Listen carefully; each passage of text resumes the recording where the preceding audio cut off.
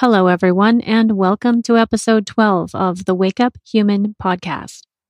I'm your host, Shannon Wills, and in this episode, my guest and I will be exploring the path and the power of love. But we're not going to get all mushy about it. Welcome to the Wake Up Human podcast. I'm Shannon Wills, a curious wanderer with a passion for digging into life's mysteries and mining them for wisdom to apply to our modern lives. This podcast explores the ways we humans have become disconnected from our native ways of knowing, what we have lost, and what we can gain by coming back into wholeness. Each episode will explore this theme of reconnecting with our innate human power in order to heal ourselves, our relationships, and our planet. Thanks for spending some time with me today. Now let's jump into the latest installment of Wake Up Human. Today's guest is Matthew Busse, teacher in residence at the Abbey of the Redwoods, a contemplative interfaith community in Northern California. Matthew is a scientist, a molecular biologist by training, and he's a seeker, having left his conventional career behind for spiritual study and exploration, when he found our culture's mainstream route to success left him cold. He's now a practiced yogi and a devoted student of meditation, ordained as a monk in a lineage of Tantric Buddhism. At the Abbey, Matthew teaches yoga and meditation and gives classes on mindful living. His current teaching centers on the theme of love as a spiritual path, offering practices that reconnect us to our hearts for healing in a world that has, in so many ways, forgotten how to love. My conversation with Matt explores this theme of love as a spiritual path through the lens of interfaith spirituality.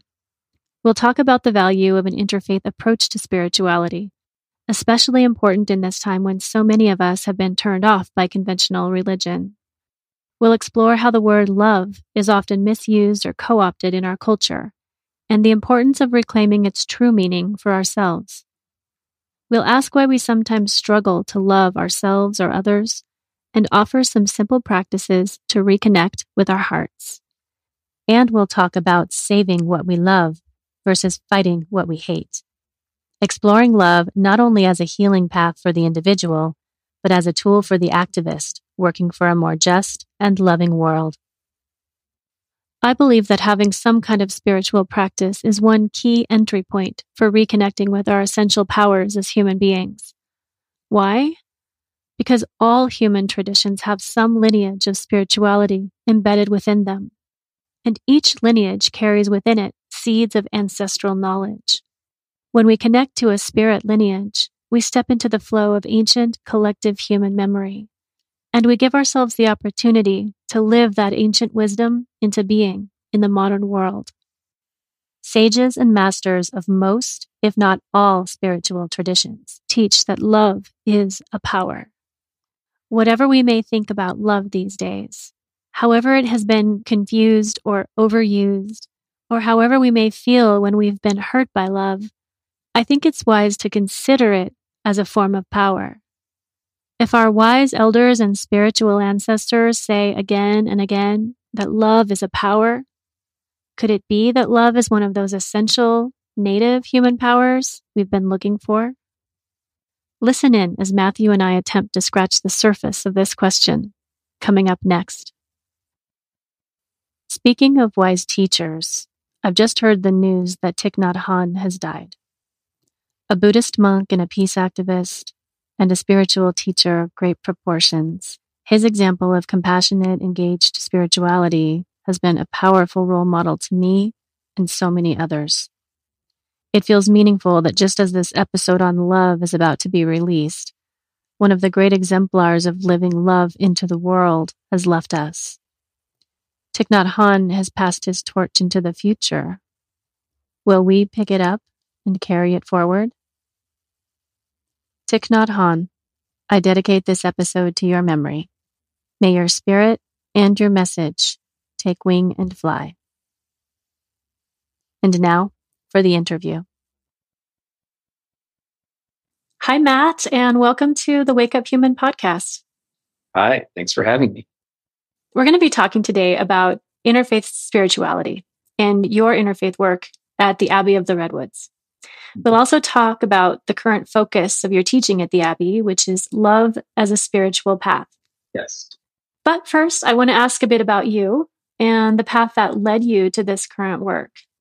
Would you share a bit of your story with us, just where you came from and what steps along the way have led you to where you are now? Sure.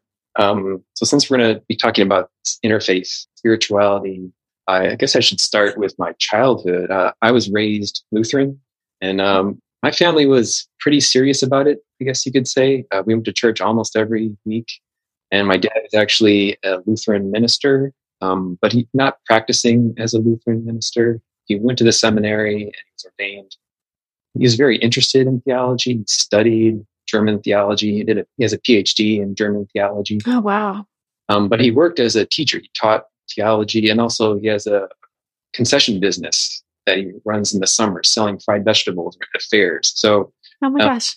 So I was raised Lutheran. We went to church, but I never really experienced anything spiritual going to church. I think other people can probably relate to this. It just seemed like something we had to do every Sunday. It was something you did if you were a good person. And my parents talked about liking the community. And so even though I was raised Lutheran, I didn't really have a fundamentalist background or anything like that. So just to give that kind of background about my religious history. Mm-hmm. And then I went through life. I started off life pretty much just on a worldly path, doing the things that you're supposed to do in life. So I went to college, went to graduate school. Actually, I studied molecular biology, got a PhD in molecular biology. And then it was right after I finished my PhD, that's when things started to get more interesting spirituality wise. Because at that point, when I finished my PhD, it was like all the things I'd supposed to do, I'd done, right? I went to college, got a graduate degree, and then I was staring down the barrel of the rest of my life and imagining a job either in pharmaceutical industry or in academic research. Those are the two main paths for someone with a degree that I had. And both of those, whenever I thought about spending the rest of my life doing either of those, it just filled me with kind of a sense of dread. And so it was after graduate school that I really started thinking about things. And so rather than pursuing a normal course, I actually tried to pursue a career as a freelance science writer. So writing about science for news magazines, because I'd always loved writing and I liked science. And it seemed like I had a good knack for explaining science to lay people. And so that was what I attempted to pursue after graduate school. And that went all right. I was actually starting to do okay, starting to make some inroads, getting published in magazines, but it was developing really slowly and it wasn't earning much money, kind of going into debt. And it wasn't fulfilling to me, right? Even though it was interesting and I had some really fascinating talks with interesting scientists, it wasn't filling me with like a sense of purpose or a sense of fulfillment. And so my life started going to a very dark place at that point because I didn't have a lot of direction in life. I was working a little bit, but kind of my life was just not really going anywhere. And I didn't know where I wanted it to go. So at that point, I fell in with some friends who would go out drinking a lot. So I was drinking pretty heavily.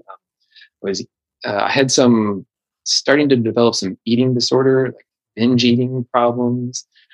I remember at some point, sometimes I would just get in this kind of state and go to a store and buy some junk food and then eat it mindlessly in the car, even before I got home. So these kinds of just trying to feel something in life, right? Trying to bring something away from my life. So at that point, I was just in a very dark place. And fortunately, that's when I found a teacher, a meditation teacher, who was teaching Buddhist meditation at the time. And I had really nothing else going on in my life. I'd had a series of failed romantic relationships, so that wasn't giving me fulfillment. So really, when I found my teacher, I went all in. Very quickly, my life started revolving around my spiritual path and really devoting my life to meditation and spirituality. Because for the first time, I felt a sense of meaning there. And Yeah. I think the first time I heard my teacher talk, she talked about that this kind of thing, what she was teaching, that this was a path for people who had always hoped there was something more in the world, were never quite sure. And I was like, yes, that's me. Yeah. Yeah. That's why I've been my whole life. I think so many people will be able to relate to your story. Yeah. So many people who follow this sort of standard American path to success. Oh, it's education and career and family. And then what? And then finding ourselves unfulfilled, often finding ourselves in a dark place that comes from often not knowing what our purpose is because we've been following a path that doesn't lead to purpose. It often leads to material accumulation. Exactly. It may lead to some kind of material security, but it doesn't lead us to the fulfillment of our soul or even the fulfillment of our deepest needs in life. Right. Yeah. And especially now with the pandemic, it's forcing a lot of us to face these ideas because we no longer have access to all the distractions, the material distractions that we had before. A lot of us are forced to sit face to face with our lives, and we're forced to really examine how we feel about our lives. Right. And what's important to us and what's important to life. Right. And what really makes us happy, what makes us fulfilled. Yeah. Yeah.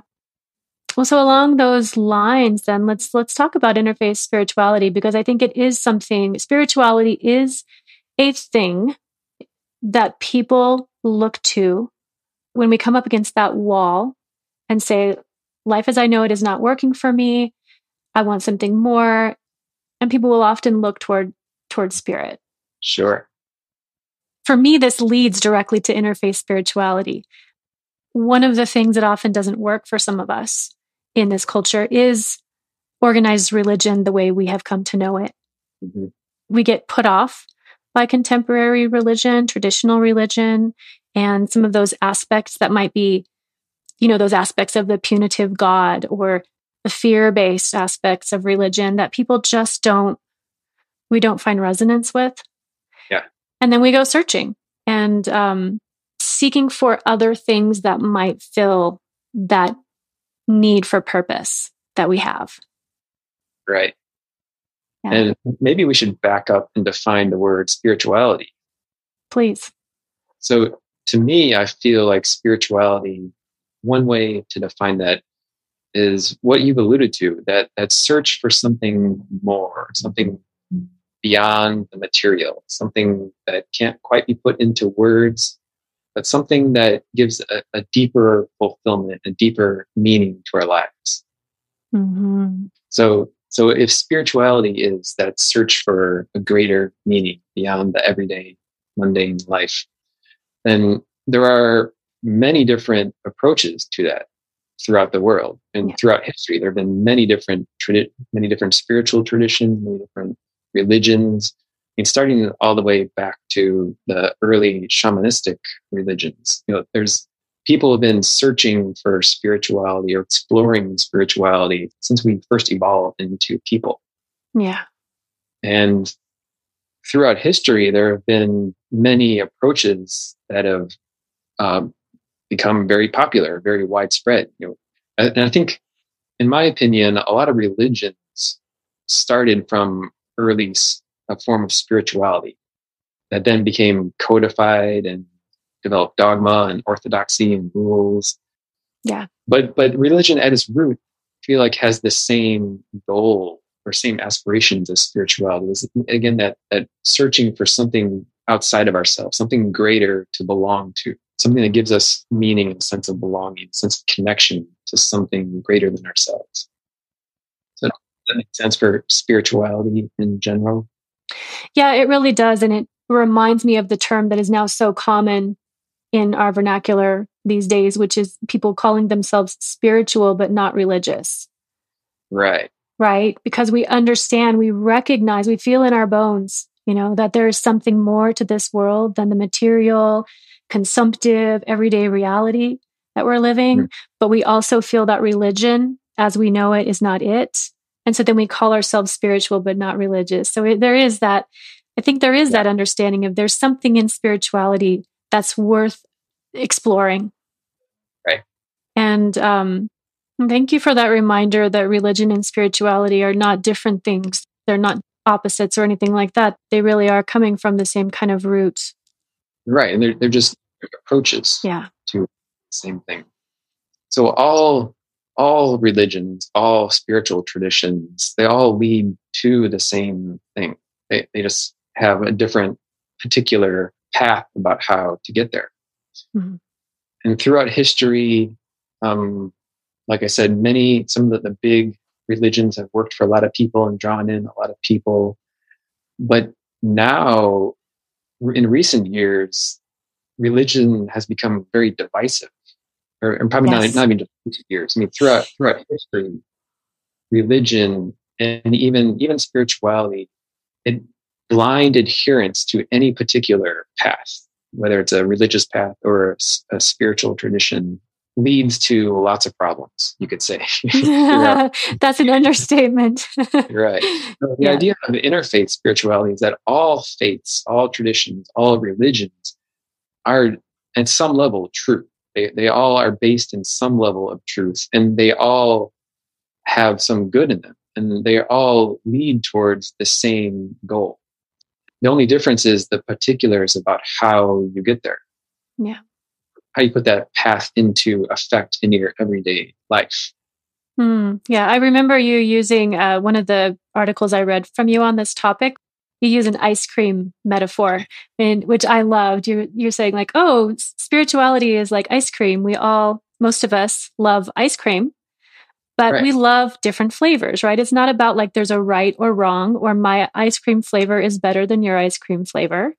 They're all ice cream at their root. And the flavors are our preferences or our individual choices.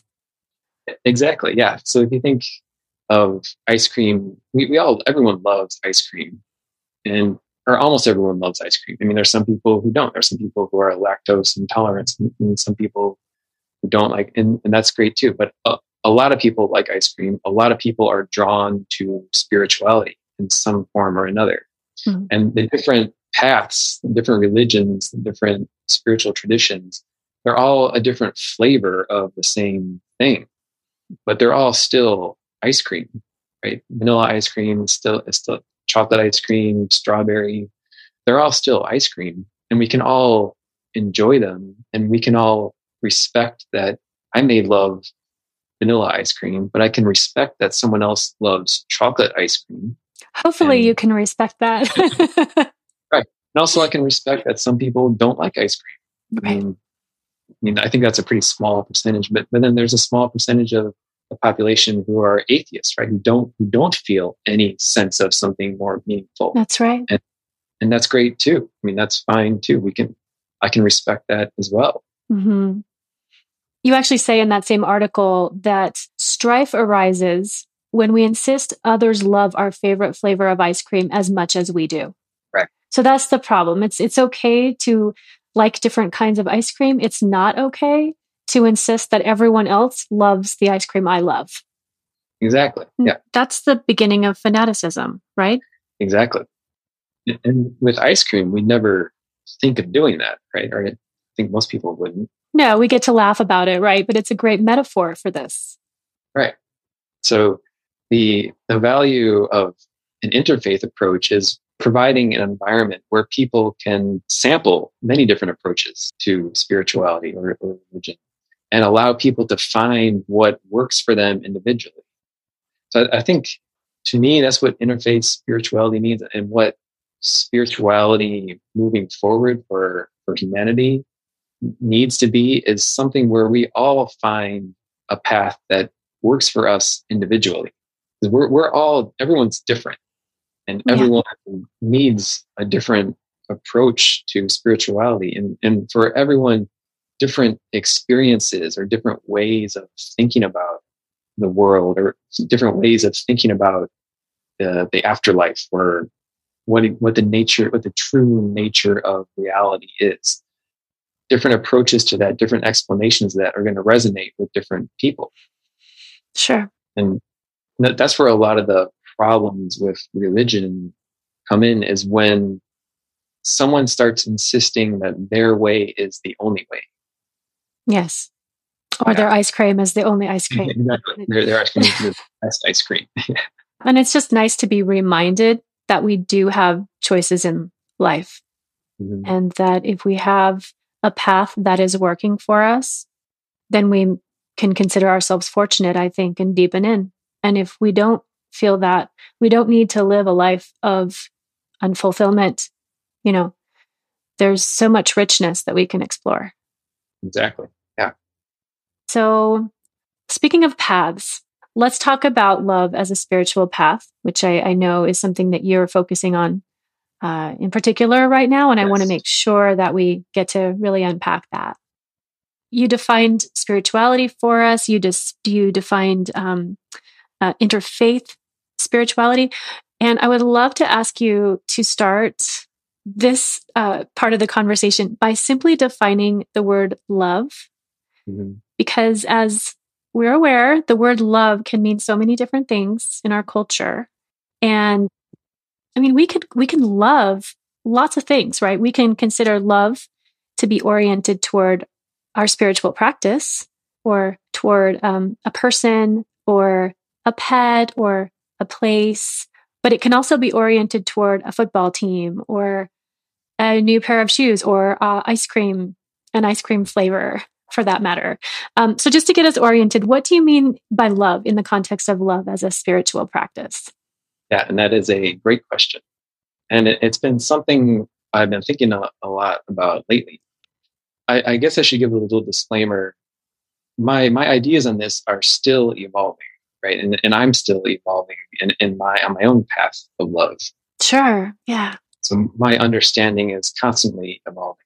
And sometimes I say something, and then a few months later, I think about, that wasn't quite right. And so, but this is, I have been thinking about this. So yeah, what does love mean? What does that word mean? It's an often used word, an often used concept, and probably it can mean different things to different people. And we can all experience love in different ways.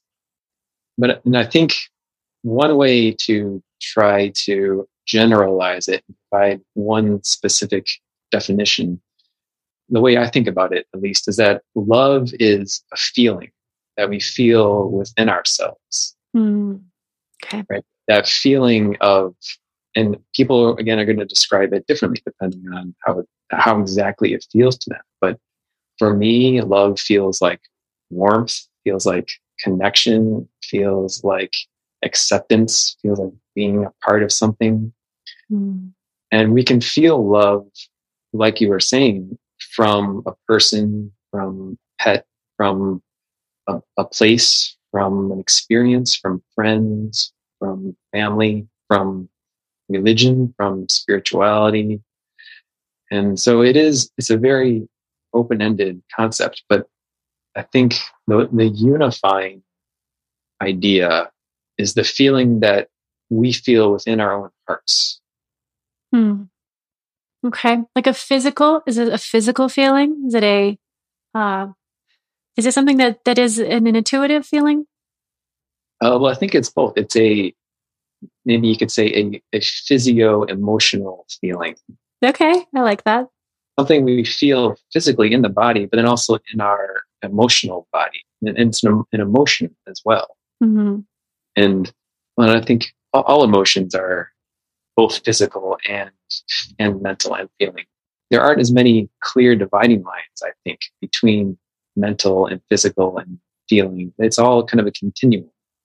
And so love, it's something we experience in our mind, in our hearts, and in our bodies. And it can be different types of love, or different experiences that evoke love can affect one or more of those differently. Maybe we feel a love for a book more in our head than in our body, whereas we feel a love for a person maybe is more in our body. Hmm. So is it fair to say that love would be sort of a connecting force, or an affinity, a force of affinity, or a force of feeling safe or accepted in the presence of something? Yeah. And feel Yeah. free to say no. I'm just trying to like parse this out.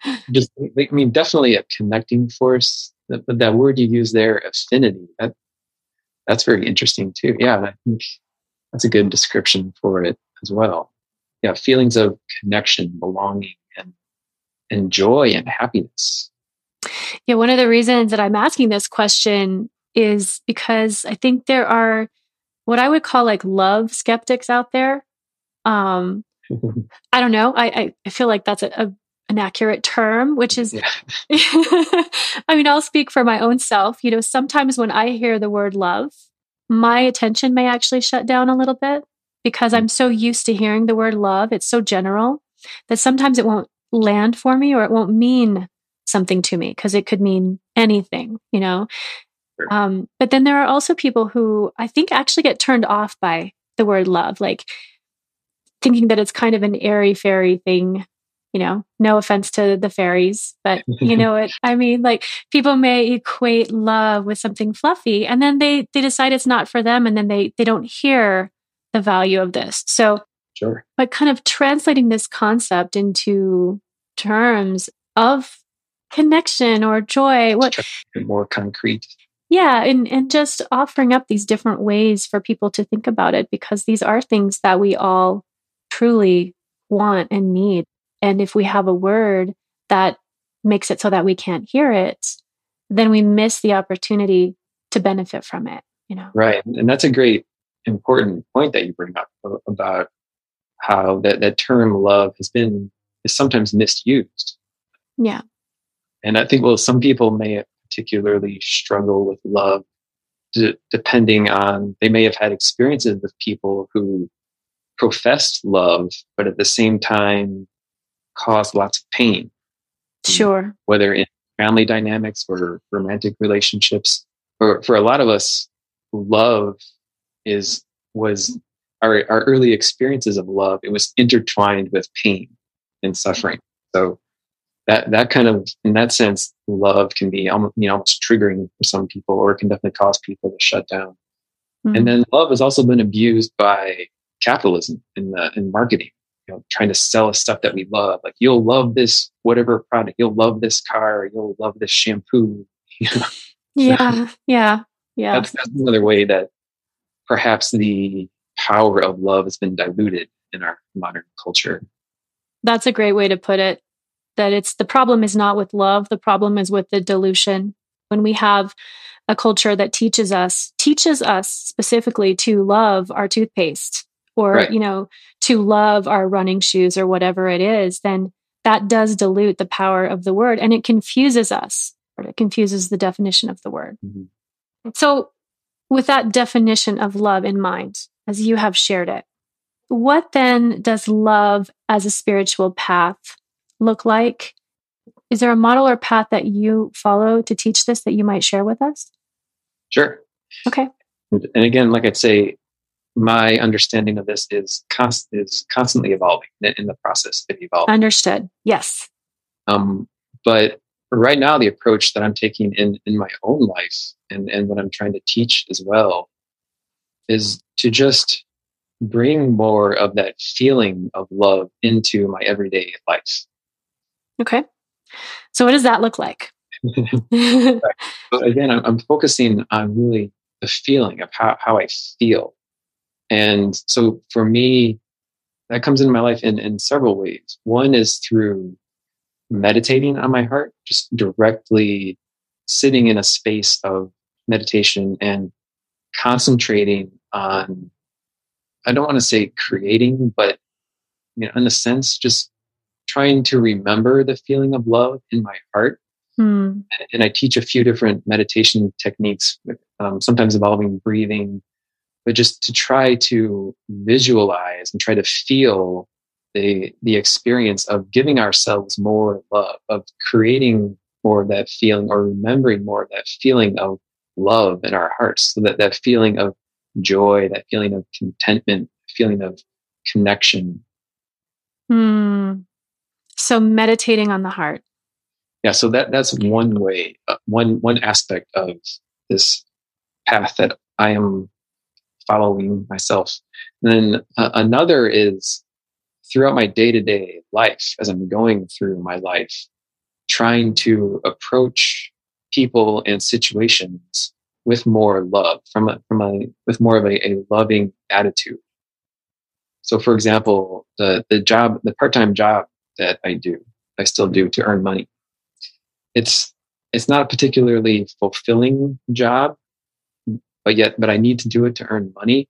And so part of my practice lately has been trying to do this job that I don't really want to be doing, but trying to do it in a more loving way, trying to put love into this work I'm doing as a way to just try to bring more love into my life. Since I have to do this job to earn money, I might as well try to do it lovingly so that I feel more love in what I'm doing.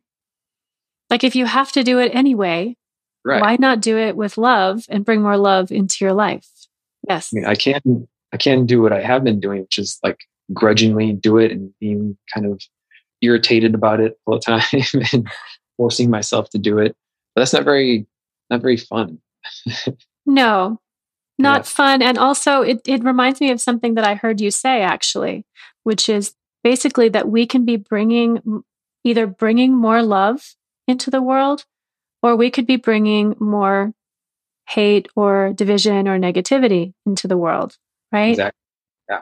You shared this idea of saving what we love versus fighting what we hate. And you actually mention it in terms of what I would call kind of a social justice element, or basically like explaining how this might work in the world if we want to make the world a better place. And that we have a choice. We could be fighting for the same thing. We could be working for the same outcome. And by working for it in terms of saving what we love, we're actually adding more love to the world. Yeah, and that's a very good point. But just about how to approach the world. And so I feel like I should give credit for that quote. That was in one of I think the latest Star Wars movie.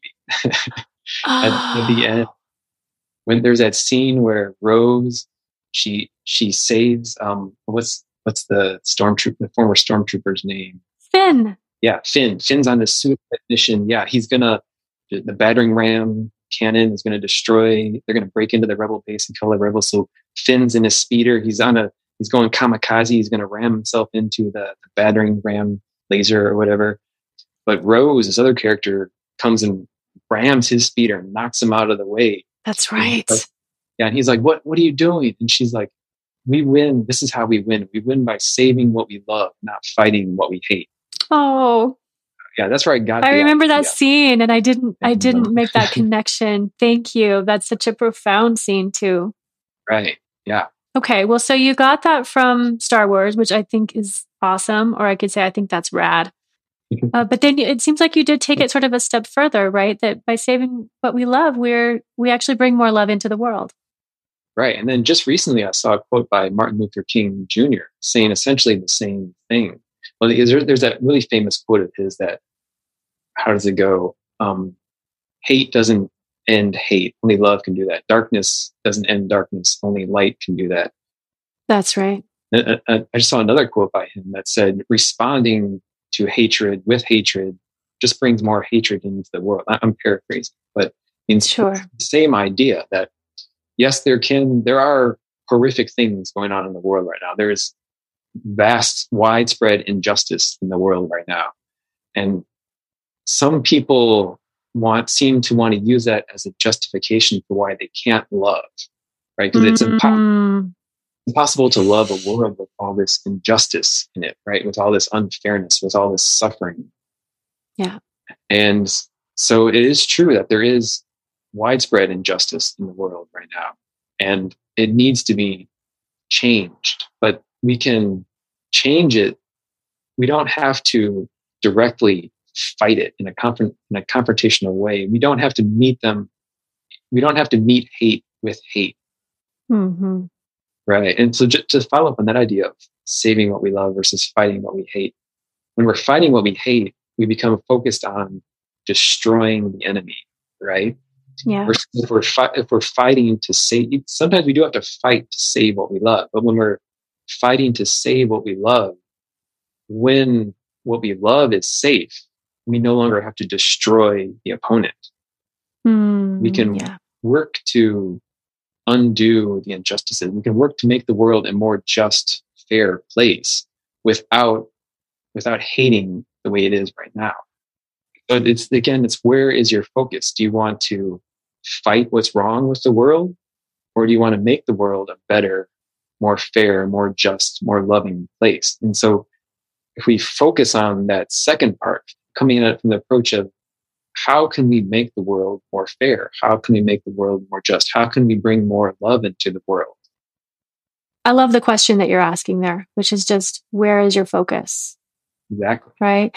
And it reminds me of two different things. One of them is a quote by Gandhi, where he says, "An eye for an eye makes the whole world blind." Yes. So true.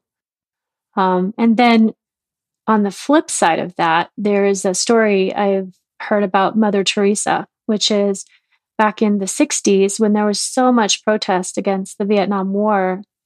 She was invited to go to an anti-war rally, and she refused to go.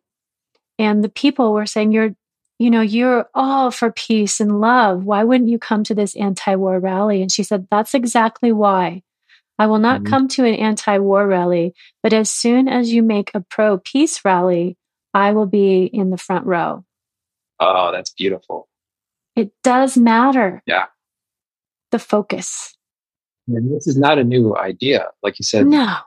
Gandhi was proposing this idea. Martin Luther King Jr., his love was the basis for everything he did in the civil rights movement. Absolutely. No question. And the community of activists that he was a part of and cultivated they called the beloved community.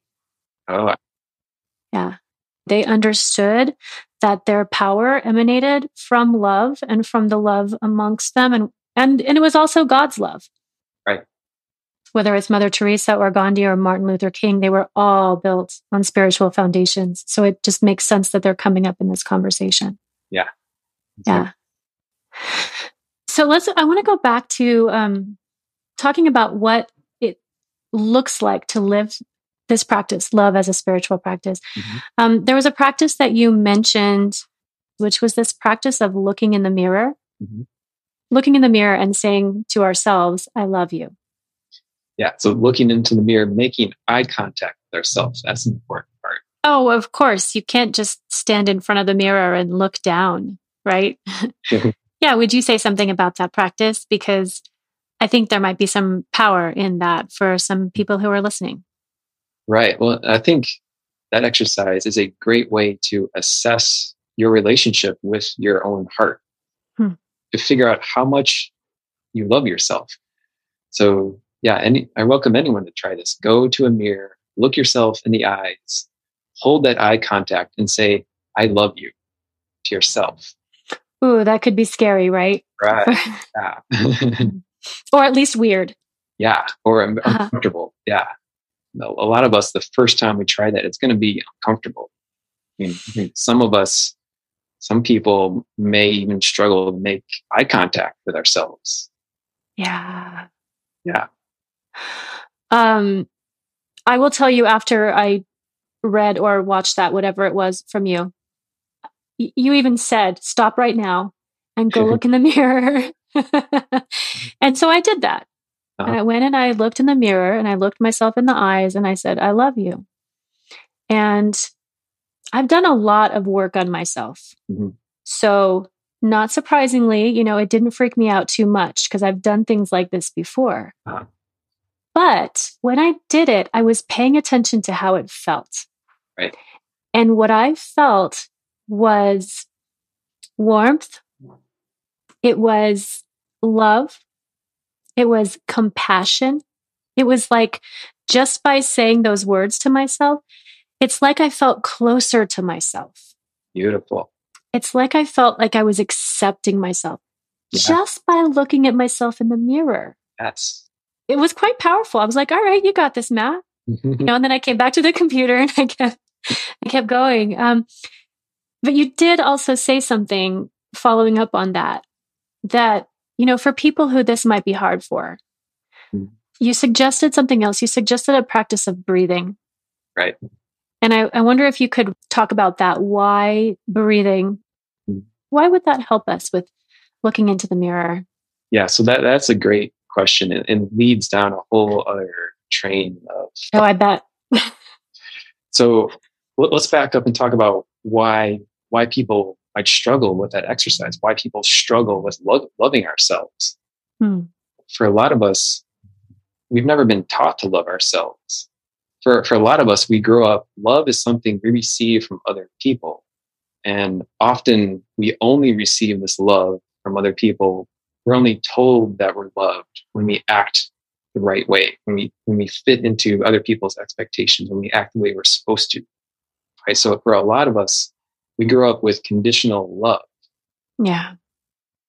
And so we as we grow up in our lives, we learn to not love ourselves. We learn that we don't deserve love, or that we only deserve love when we act a certain way, or like I said before, if we do get love, it's then followed by pain. And so a lot of us have really troubled relationship with love in general, and with loving ourselves. I know a lot of times, mostly from my interactions with peers as I was growing up, like I was always a weird kid and kind of got made fun of for not fitting in. And so I learned to not love myself because of the feedback I received from my peers, starting kind of in middle school. It's so sad, isn't it? But I think it's common. Right. Yeah, I'm sure it's very common. And or some people, I was lucky in the sense that my parents were very loving. And so, my trauma, my emotional wounding didn't really start till middle school for me. But some people have very, not great relationships with their parents or with their primary caregivers, where from the earliest age, love is conditional or associated with pain. And so a lot of us have deep wounds, deep emotional scars within us that makes it hard to love anything, love ourselves, love other people. Yeah, that's a good point. And then we go through life not being able to express our emotions. We live in a very, if you think about, most of our life is spent in a professional setting where we're supposed to shut down our emotions, be professional, not let our personal stuff get in the way of our work, whether it's schoolwork or work in a job. Or like we're told to be rational. Right. We're told to be rational, don't be emotional. There's something wrong with being emotional. Yeah, exactly. And especially under the patriarchy for males, especially, where we're strongly discouraged from expressing sadness, any kind of sadness. And pretty much everyone in general, in public, we're discouraged from expressing and displaying negative emotions, because we're taught from society, we're conditioned from a very early age that negative emotions are bad, that we shouldn't feel them, and we shouldn't express them. We shouldn't let other people know that we're feeling them. And so we start off in life, almost all of us, pretty much everyone gets some kind of emotional wounding very early on in life, some kind of trauma that teaches us to fear love, or teaches us to close our hearts and either not love ourselves, and not love the world around us, not love other people. And then it's a protection, right? It's a protective mechanism. That's a coping mechanism. Yeah. But like all trauma is, it's a response to being wounded, and then not being able to process that wound, not receiving support in processing and integrating that wound. And then we just pile all kinds of repressed emotion down on top of that. And so it just forms this thick protective layer around the heart. Yes, it does. Right. It's no wonder we're disconnected from our hearts, Matt. Yeah, exactly. So when you're talking about this, what I'm hearing is reconnecting to our hearts and reconnecting to love is not just a spiritual practice, it's a form of healing. Yeah, definitely. Exactly. Yeah. Yeah. Okay. So So that was just profound, and it made me sort of lose my track of what you were going to talk about the breathing. Oh, right. The breathing in the mirror. Yeah. And so a lot of what I'm talking now is influenced by what I've read about trauma.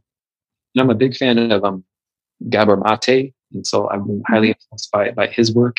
He's amazing. Oh, yeah.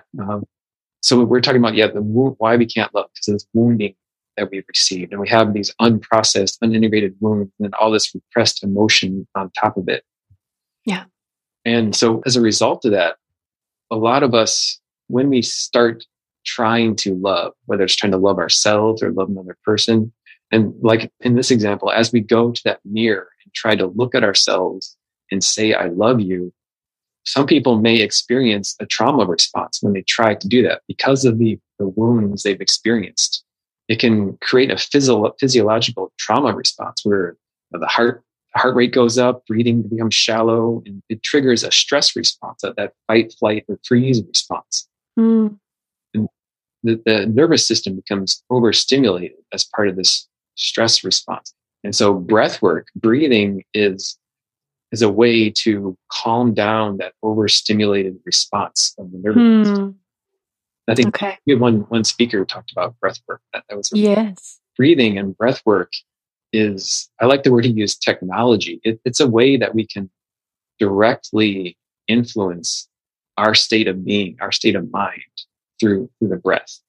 So there's one great book that I really like. It's called The Healing Power of the Breath. It's written by two medical doctors, actually. So it's based on peer-reviewed research and talking about how breathing calms down our nervous system.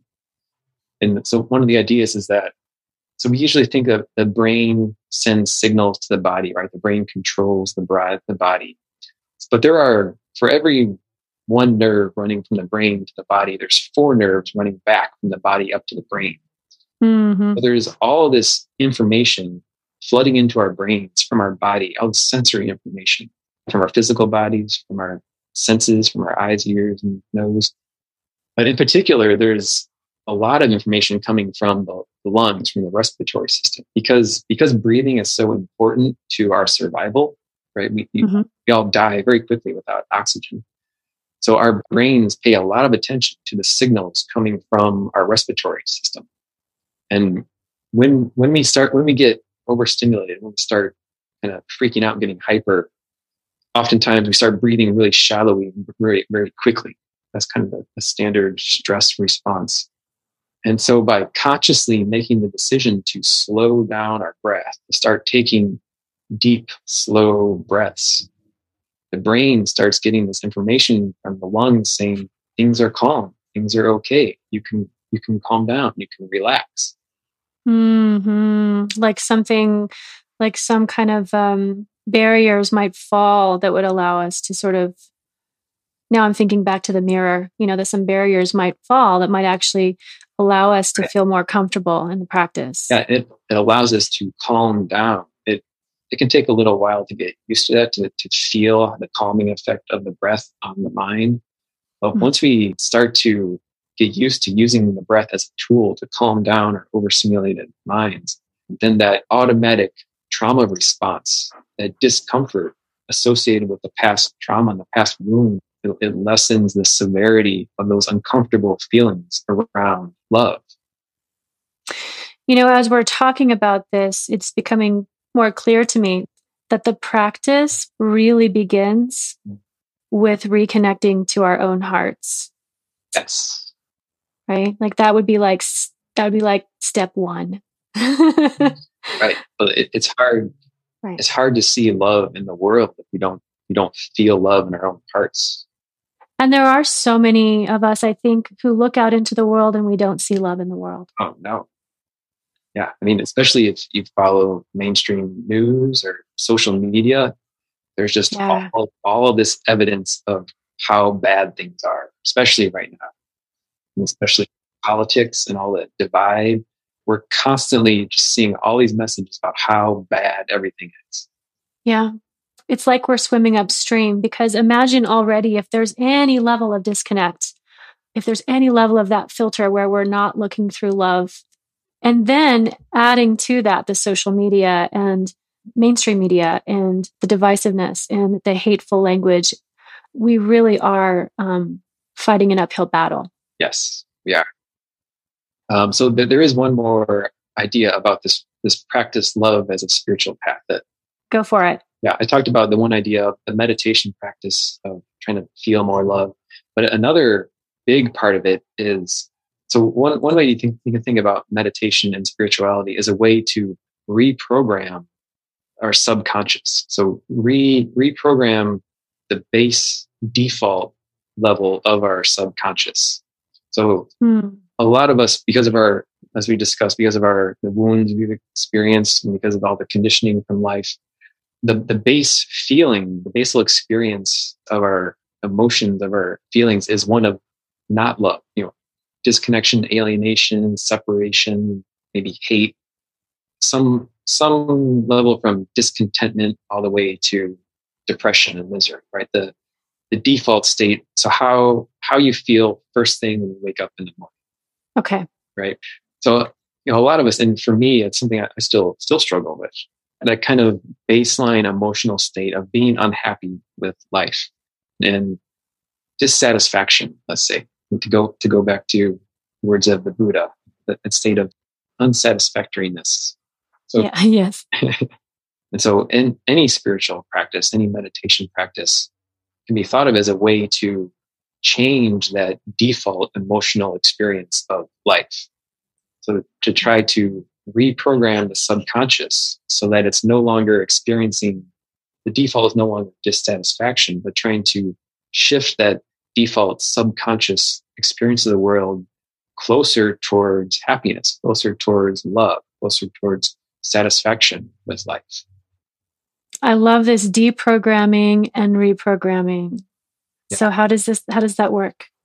Well, and here's where we get into a lot of the kind of the spiritual practices that have been taught throughout the ages of trying to direct the conscious thoughts, the conscious mind throughout the day, trying to influence what the conscious mind is thinking about. Because what we think about on a day-to-day basis, what we're exposed on to, that's what programs the subconscious, right? Over time, repeated exposure to certain ideas, certain feelings, that's what becomes the baseline of our subconscious mind. So if we grow up having a happy childhood where we have lots of happy experiences, that programs the subconscious to a happy place. But if we grow up feeling lots of pain, feeling lots of isolation, separation, then that programs the subconscious that's the norm. That's what's normal. Yeah. So the idea of mindfulness is by choosing what we focus on in our day-to-day conscious lives, by repeatedly choosing to focus on a different feeling or a different mental vibration or whatever you want to call it, that can start to, over time, change our base level subconscious experience of life. Okay. I love the word you just used there, choose. Yes. So it's not like we necessarily have to put ourselves into a completely different environment that has different external stimuli, but rather we can simply make different choices, and that itself can be part of the reprogramming. Exactly. Although it gets tricky because our external circumstances definitely have an influence. So in one sense, changing our external circumstances can help just by breaking that routine. It makes it easier to choose to focus on different things. But we can do that even without making some drastic, huge change in our life. It's just harder because we're used to responding to particular things in our life in a particular way. We all have things in our life that make us happy. We have things that make us sad. But we can, if we're desperate enough, or if we're tired of feeling the same way and we want to change that, it is within our power to try to make a conscious shift in how we feel about our lives by consciously, by mindfully being aware of what we're thinking about as we go throughout our day-to-day life. So when I talked about my job for many years, I was just thinking about how much I don't like it, how boring this is, how I wish I could be doing something more fulfilling. I wish I could be doing something to pursue my dreams. But now I'm trying to think about just putting love into the work I'm doing. So that helps time I spend work. Now, instead of thinking about how unhappy I am, start thinking about how I wish I could be doing other things. I'm thinking about love. And so that's just bringing the thought of love into my consciousness, bringing the vibration of love into my awareness, whatever, however you want to describe it. Mm-hmm. And over time, through repeated exposure, that then starts to affect our subconscious mind and our subconscious beliefs about the world and our subconscious emotional starting point. That is along the same lines as saving what we love versus fighting what we hate, right? It's where do we put our focus? Right, exactly. Yeah. For the most part, we can do that in every moment. Right. As long as we remember to. But Well, yes. yeah. Well, remembering is often the hardest thing about taking on a new practice. Yes. But it's empowering though, isn't it? Because it's on us to remember, and it's on us to choose. We do have a choice. Yes. We have a choice about what we focus our conscious thoughts on throughout the day. That's so what you said earlier about it all starts with reconnecting with our hearts, reconnecting with our feelings. That's where it all begins. Yeah. Beautiful, Matt. Thank you so much for all of that. That feels like a beautiful place to conclude, even though I'm enjoying this very much. If someone feels called to either interfaith spirituality or love as a spiritual practice, where would you suggest that they start their exploration? Well, as we were talking about, I think the most important thing is for everyone to listen to ourselves and follow your own intuition. And if what I'm talking about in particular is resonating, it makes a lot of sense. I'm in the process of launching a new website. It's at embracelove.life. Right? Embracelove.life. Yeah. So if the things I'm talking about make sense and resonate, that's a good place to start. But in general, just listen to your own intuition. If you've heard about some other kind of spiritual topic or spiritual path or spiritual tradition, then explore it. One of the beauties of the internet and social media is that we can all easily find out more information about just about anything. So listen to your own heart, listen to your own intuition, whatever appeals to you, whatever interests you, explore that. And if you explore something for a little while and it's like, I don't know about this, then listen to that too. And feel free to explore something else. But yeah, I think everyone's path starts by listening to their own intuition, letting your own instincts guide you. And then again, breathing to slow down so that we can relax enough to actually hear what our heart is trying to tell us. Thank you for the reminder, because I think sometimes we may not even know how to hear our intuition, right? Well, and a lot of us are so chronically, especially now, a lot of us are so chronically overstressed and overstimulated that it is very difficult to hear the heart because the brain is so overactive. Absolutely. This is a practice I think is sorely needed, not only for our individual mental, emotional, spiritual, physical health, but for the health of the world, because we're going so crazy. Yeah. When we live that craziness out into the world, we're causing a lot of problems out there.